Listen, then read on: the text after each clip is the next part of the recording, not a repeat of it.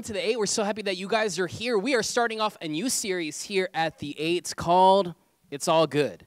It's all good. So we're starting this series here during the Advent season. What Advent season is all about is us prepping ourselves in anticipation of the eternal, uncreated being coming in the form of a body.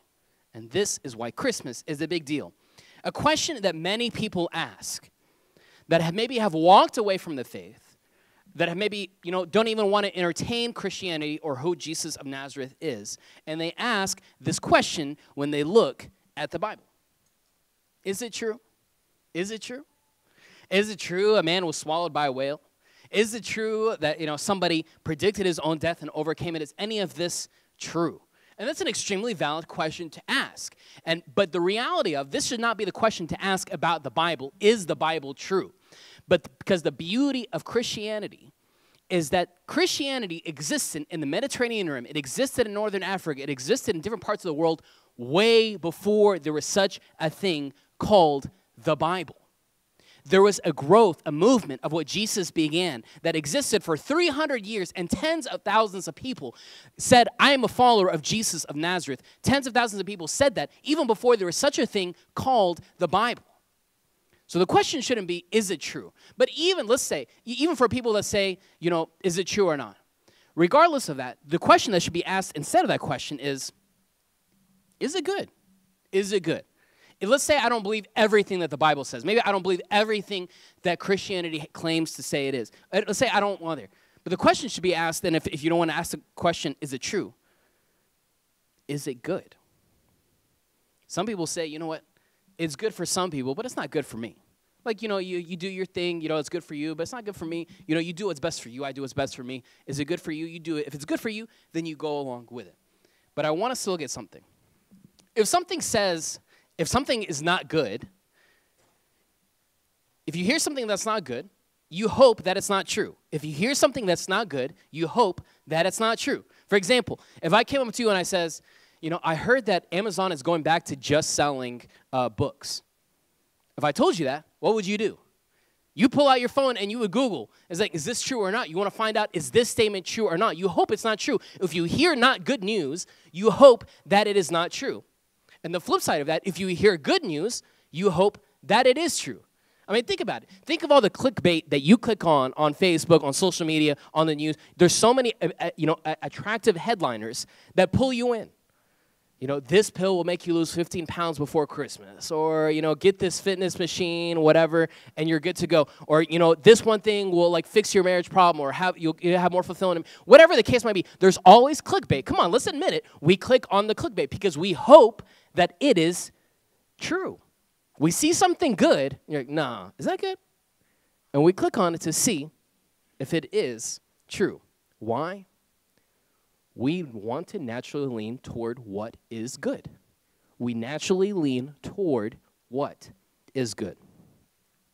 2,000 years ago, when people started to record the record and the life of Jesus, who was from the city of Nazareth, they described it being good news.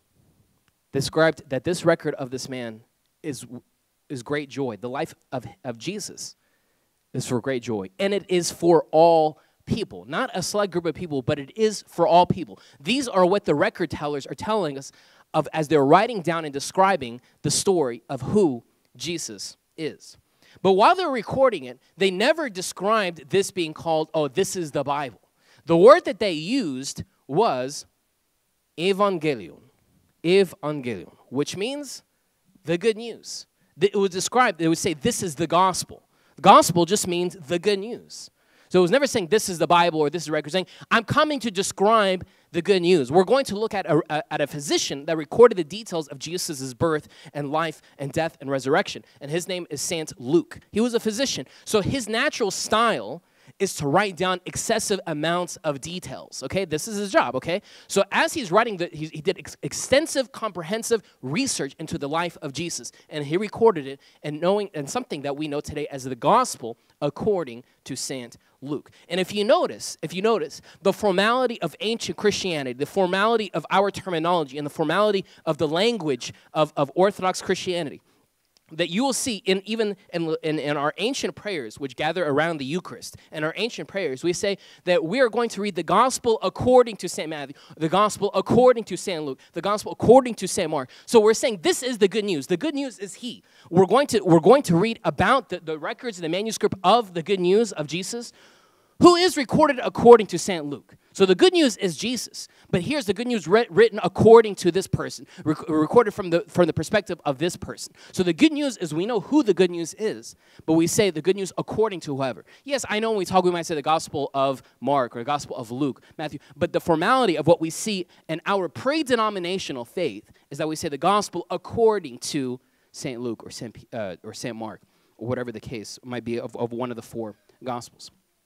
Also, in our ancient prayers, as we gather around to break bread, which was recorded from the book of Acts, which is the pinnacle or the centerpiece of our union with Christ, that we say every time that we read the gospel, in our ancient prayers in Orthodoxy, the priest is praying audible and inaudible prayers that go along the lines of this. Before we read the gospel, we pray as a body, and we say, Lord, make sure that we hear the gospel, and make sure that we act. Make us worthy not only just to hear the good news, but make sure that we act on the good news, because we take this as serious business. And it's a big deal, the life and record that was recorded of Jesus' life. Also, inaudibly, while the gospel is read, the priest is praying inaudibly that what we're hearing, God, make sure that it produces fruit beyond today. I'm paraphrasing, but these are the inaudible prayers that the priest is praying inaudibly while the gospel is being read. Lord, that what we're hearing now, it's not just a dry historical manuscript, but this good news, make sure that we don't just hear it one year and out the other, but it produces fruit in our life when we are hearing the good news. So as I mentioned, there are 4 records of the good news written by Matthew, written by Mark, who's our patron saint, who got his record from St. Peter, who was the first eyewitness. So there's Matthew, Mark, there's Luke, and then there's John, who was one of the youngest disciples who recorded, who was the first eyewitness. But what I want to focus on today is St. Luke. So he was a physician, like I mentioned, and he loved to write detail, okay? So that was his job, like to write details of a chief complaint when he sees patients. So his thought process of things is to write down excessive details of what he experiences or his conversations that he's had. So St. Luke is recording the life and the stories that he has heard from Jesus. And he did extensive research around the year 80 to 90 AD of him recording the life of Jesus. He also recorded the ups and downs of the first century of Christianity, which we know as the book of Acts. So he wrote vast majority of what we know as the New Testament between the gospel according to St. Luke, and he also wrote the book of Acts, which records the highs and lows and struggles the first century church had. And what I want to point out is some of the few things that St. Luke recorded in his gospel of him recording the life of Jesus. And this is what he recorded, that him quoting what Jesus said. This is what Jesus said. The law and the prophets were proclaimed until John. What is Jesus saying? He's saying, up to this point, the law and the prophets were proclaimed until John. So we know the law and the prophets being the Old Testament. Okay, but back then, they didn't know there's no such thing as called the Old Testament back then. So Jesus is saying, okay, the Torah, the Jewish manuscript, all the law and the prophets were proclaimed until John the Baptist. All that was proclaimed until the time of John the Baptist. Since that time, so he's like, from this time, the good news of the kingdom of God is being preached. And everyone is forcing their way into it. The law and the prophets were proclaimed until John. But now, the good news of not how you can get more money, the good news of how you can make life better, the good news of how to do this in life, the good news of something bigger than this temporal life, the good news of that eternal kingdom, the good news of the kingdom of God is being preached. And everyone is leaning toward that. Everyone is curious about what is that good news of the kingdom. This tapped into a reality of every single human being that there has to be more to life than this.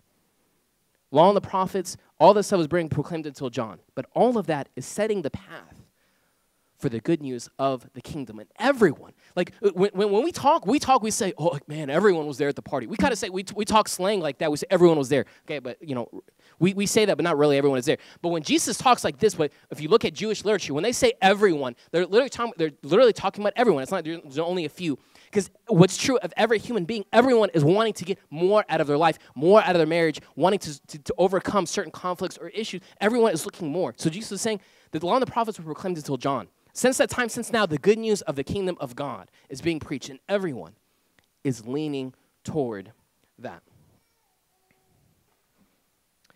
Something you have to know from a historical perspective. Not many people's lives were let's face it, okay? When I die, no one's going to write a story about my life. And, I hate to say no one's going to write a story about your life, okay? Let's just face it, okay? And back then, no one wrote about the life of someone else. Like, there's tons of novels that exist. But for someone to write the life of someone else's life, this is rare now, and it is even super rare back then. Because no one, to be able to write, you had to be knowledgeable. And to be able to have someone write a story about you, you had to be extremely wealthy because you had to hire someone called a scribe to write down the story of an event that occurred. This is why oral tradition was a big thing in Jewish culture, in Jewish literature. But to hire someone to write about a story, that was a big deal. It's not as easy as we think. And I want us to point to the very, very first, not the first sentence, but the very first word that this physician, this analytical, detail-oriented man, what he wrote, which we know as St. Luke the evangelist. Just pay attention to what he wrote as he's writing down the manuscript of the life of Jesus that he got from his comprehensive research. Pay attention. The very first word, many. The very first word that St. Luke wrote was many. Like when we say many, like if I say what's many, it depends what we're talking about, right? Like if I say there was many, there was many books, and I say there's many stars. Okay, many. I can use the word many for both, but it depends what I'm talking about. St. Luke continues. Many have undertaken to draw up an account of the things that have been fulfilled among us. St. Luke, in his introduction, his first line in his manuscript, many have undertaken to draw up an account of the things that have been fulfilled among us. Many people have decided to write down and capture the life and record of a man that died. Why? Many have undertaken to draw up an account of the things that have fulfilled among us.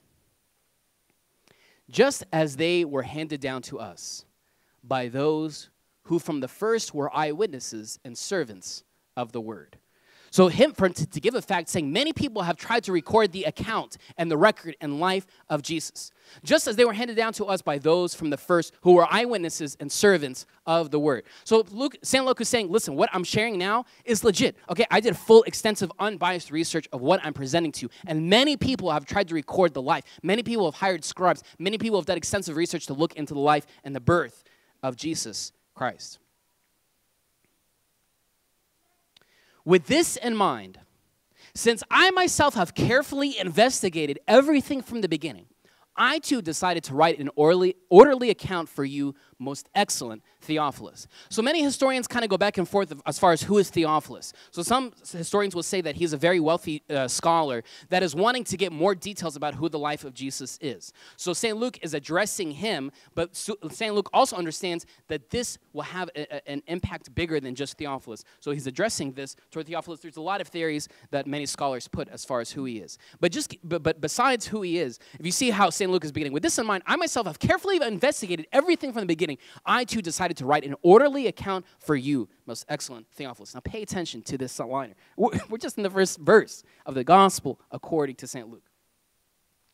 So that you may know the certainty of the things you have been taught.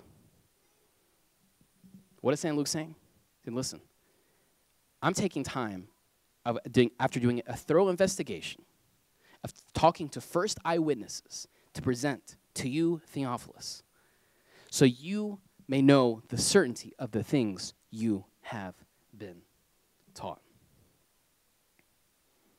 Many people were curious of Jesus because they saw some goodness in him that they could not articulate. That he had a radical approach to what love is. He had a radical approach to how to deal with conflicts. He had a radical approach to many things in life. And this is why people who are nothing like him liked him.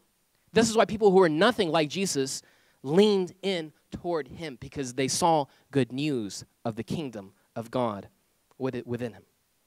So one day, St. Luke records this event that occurred, that tons of people are always around Jesus, okay? History tells us there was tons of people always curious about who Jesus is. Some of them were skeptics. Some of them were really wanting life change. And people were coming to St. Luke coming to Jesus wanting life change. So one day, Jesus is in a big house, and there's no electricity, so it's kind of dark, and everyone's there crowded around Jesus, wanting certain things from Jesus.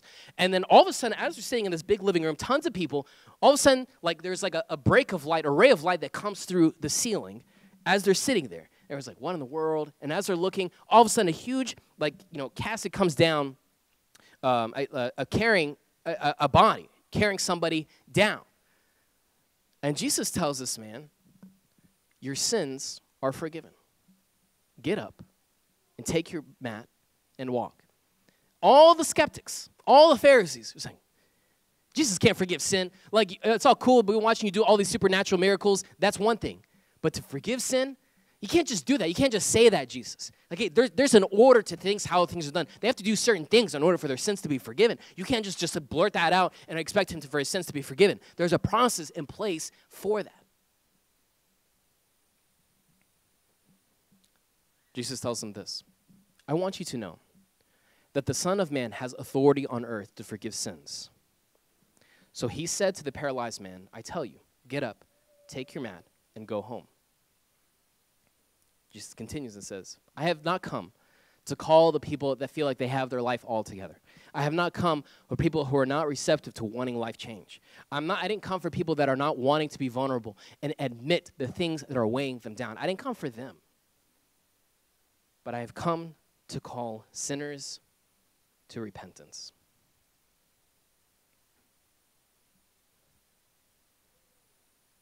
Jesus now is setting a brand new standard. And this is radical. Maybe we're kind of numb to hearing language like this from Jesus. But this is radical when you look at the psychological standpoint of Jews back then. If you look at the radical perspective of culture then. And for Jesus to say radical, out-of-the-box statements like this rocked their life. Jesus now, I want to read now what St. Luke records of what, when we say what is good, when we say, oh yeah, he's a good person. He has a good heart. I told you this before, I don't like those statements because that is extremely relative. Because everyone is a good person. Everyone is a good person. I don't like it when single people come to me and says, oh, I met this person, he has a good heart. Everyone has a good heart. Everyone's good, okay? So I don't like that statement. So everyone is good. But now I want to point to how God defines good. This is what the physician, Luke, the evangelist, describes as far as what is good. This is Jesus saying this, but this is recorded from St. Luke's investigation. And if you do good to those who are good to you, what credit is that to you? Everyone does that. If you're doing good to somebody that was good to you, okay, everyone does that. Good for you. You're just like everybody else. But love your enemies. Do good to them, and lend to them without expecting to get anything back. This description, but love your enemies, do good to them, and lend to them without expecting to get anything back. This description is the pinnacle of love. I've described this before. When we say love, we love, pizza, we love coffee, I love my wife. We kind of throw out the word love like this. But in Greek, there are 5 descriptions of what love is. So this description of Jesus, if Jesus is leaning toward this love that he's hinting toward his audience, is agape love, is this divine, unconditional, sacrificial love. He says, man, if you love people that love you back, and you smile at people that smile back, and you hug people that hug you back, so what? So what? Everyone does that. But you're called for something so much more than that. And that is the good news. Love your enemies, do good to them, and lend to them without expecting anything back. Then your reward will be great. And you will be children of the Most High. Because your Father is kind to the ungrateful and wicked. If we admit it, there's parts inside of all of us I'm ungrateful. There's parts of me that are wicked, that I just hate this about myself, that I need to change. I hate it when I react like that. I hate that this consumes me. I hate that this is destroying my marriage, my relationship, my whatever. I hate that part of me. But you know what the good news is? Is God is there to accept us. Not just God, but he has invited us to call him Father. That's good news. Jesus says, be merciful. How should I be merciful? Or how should I love others? What's the bar to extend that? Because everyone loves each other. Everyone's kind and gentle and merciful to others. What's the bar? Like what's the constant? What's the standard to what that is? Jesus says, okay, be merciful, just as your Father is merciful. But if I think about it, Jesus was merciful. He had no boundaries. Regardless of who came to him, he extended mercy to everyone. So is that where the bar is? That's good news.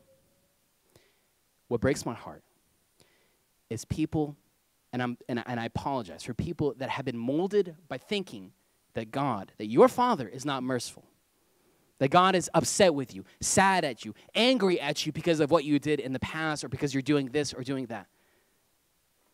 But the most organic, the fullest version of Christianity, the fullest version of who Jesus is, the beauty of ancient Christianity, is that we can embrace who Jesus is in full, that he is full of love, full of mercy. And now he's not telling us just to believe in his mercy, but he's telling us to act on it. He's saying to believe, okay, believe in one thing, but I want you to follow that. I want you to be merciful, just as your Father is merciful. I want you to extend love the same way that I have loved. This is why St. Paul tells husbands and wives, husbands, I want you to love your wives in the same way that Jesus loved the church. What's the bar to that? That's to death.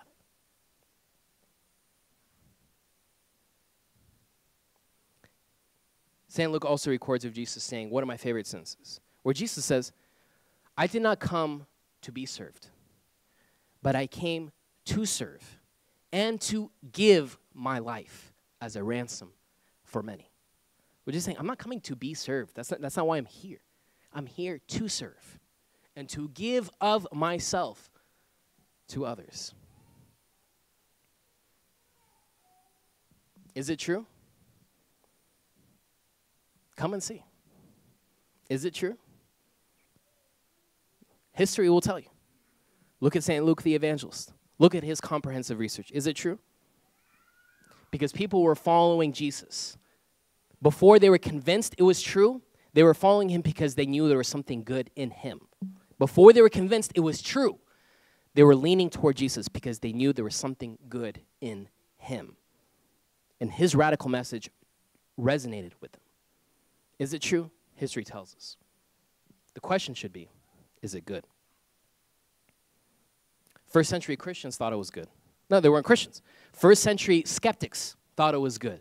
First century people that were hesitant leaned in toward him because of the good news of who Jesus is. Theophilus leaned in toward him, toward the good news, because he saw goodness in him. Because Jesus loves to take our ungoodness to make us good. Jesus loves to take our ungoodness and point us to what is good, because he is good. And those people that were skeptics, people that took a step back, and after looking at the thorough investigation of the life of Jesus that St. Luke recorded, their life was not the same, because they realized that Jesus took our ungoodness to point us to goodness. And then they saw that goodness from God of him coming in a body. That goodness became tangible, became real. This is why Christmas is such a big deal, because it's all good. Let's stand up for a prayer. In the name of the Father, and the Son, and the Holy Spirit, one God, amen. Lord, there's just always tons of noise and hesitation and questions that come to our mind. But Lord, we ask that you give us clarity, for us to see you in a brand new light, for us to live this season of Christmas, not just with noise and craziness and just busy and running around, but we can look at it through a brand new light. That we can embrace the reality that you, being uncreated, became man in order for us to find out what goodness is and what you have called us to live. Lord, help us not just settle for just believing in this, but for us to live this out, because this is what you have asked your disciples to do, and we are called to do the same now. Lord, we're grateful for St. Luke taking tons of time to record every aspect of Jesus' life, and for you to cherish that, and for us to have that record with us now. Lord, help these words, help the text, help that the gospel not just be just dry words on a page or on a screen, but it can resonate with us, that we not only hear, but we act according to your holy gospel. Through the prayers of St. Luke, the evangelist, and all your saints, Lord, hear us as we pray together, saying, Our Father, who art in heaven, hallowed be thy name. Thy kingdom come, thy will be done, on earth as it is in heaven. Give us this day our daily bread, and forgive us our trespasses, as we forgive those who trespass against us. And lead us not into temptation, but deliver us from the evil one. And Christ Jesus our Lord, for thine is the kingdom, the power, and the glory forever. Amen. 2 quick announcements. The first one is about New Year's Eve. Like, we're going to have desserts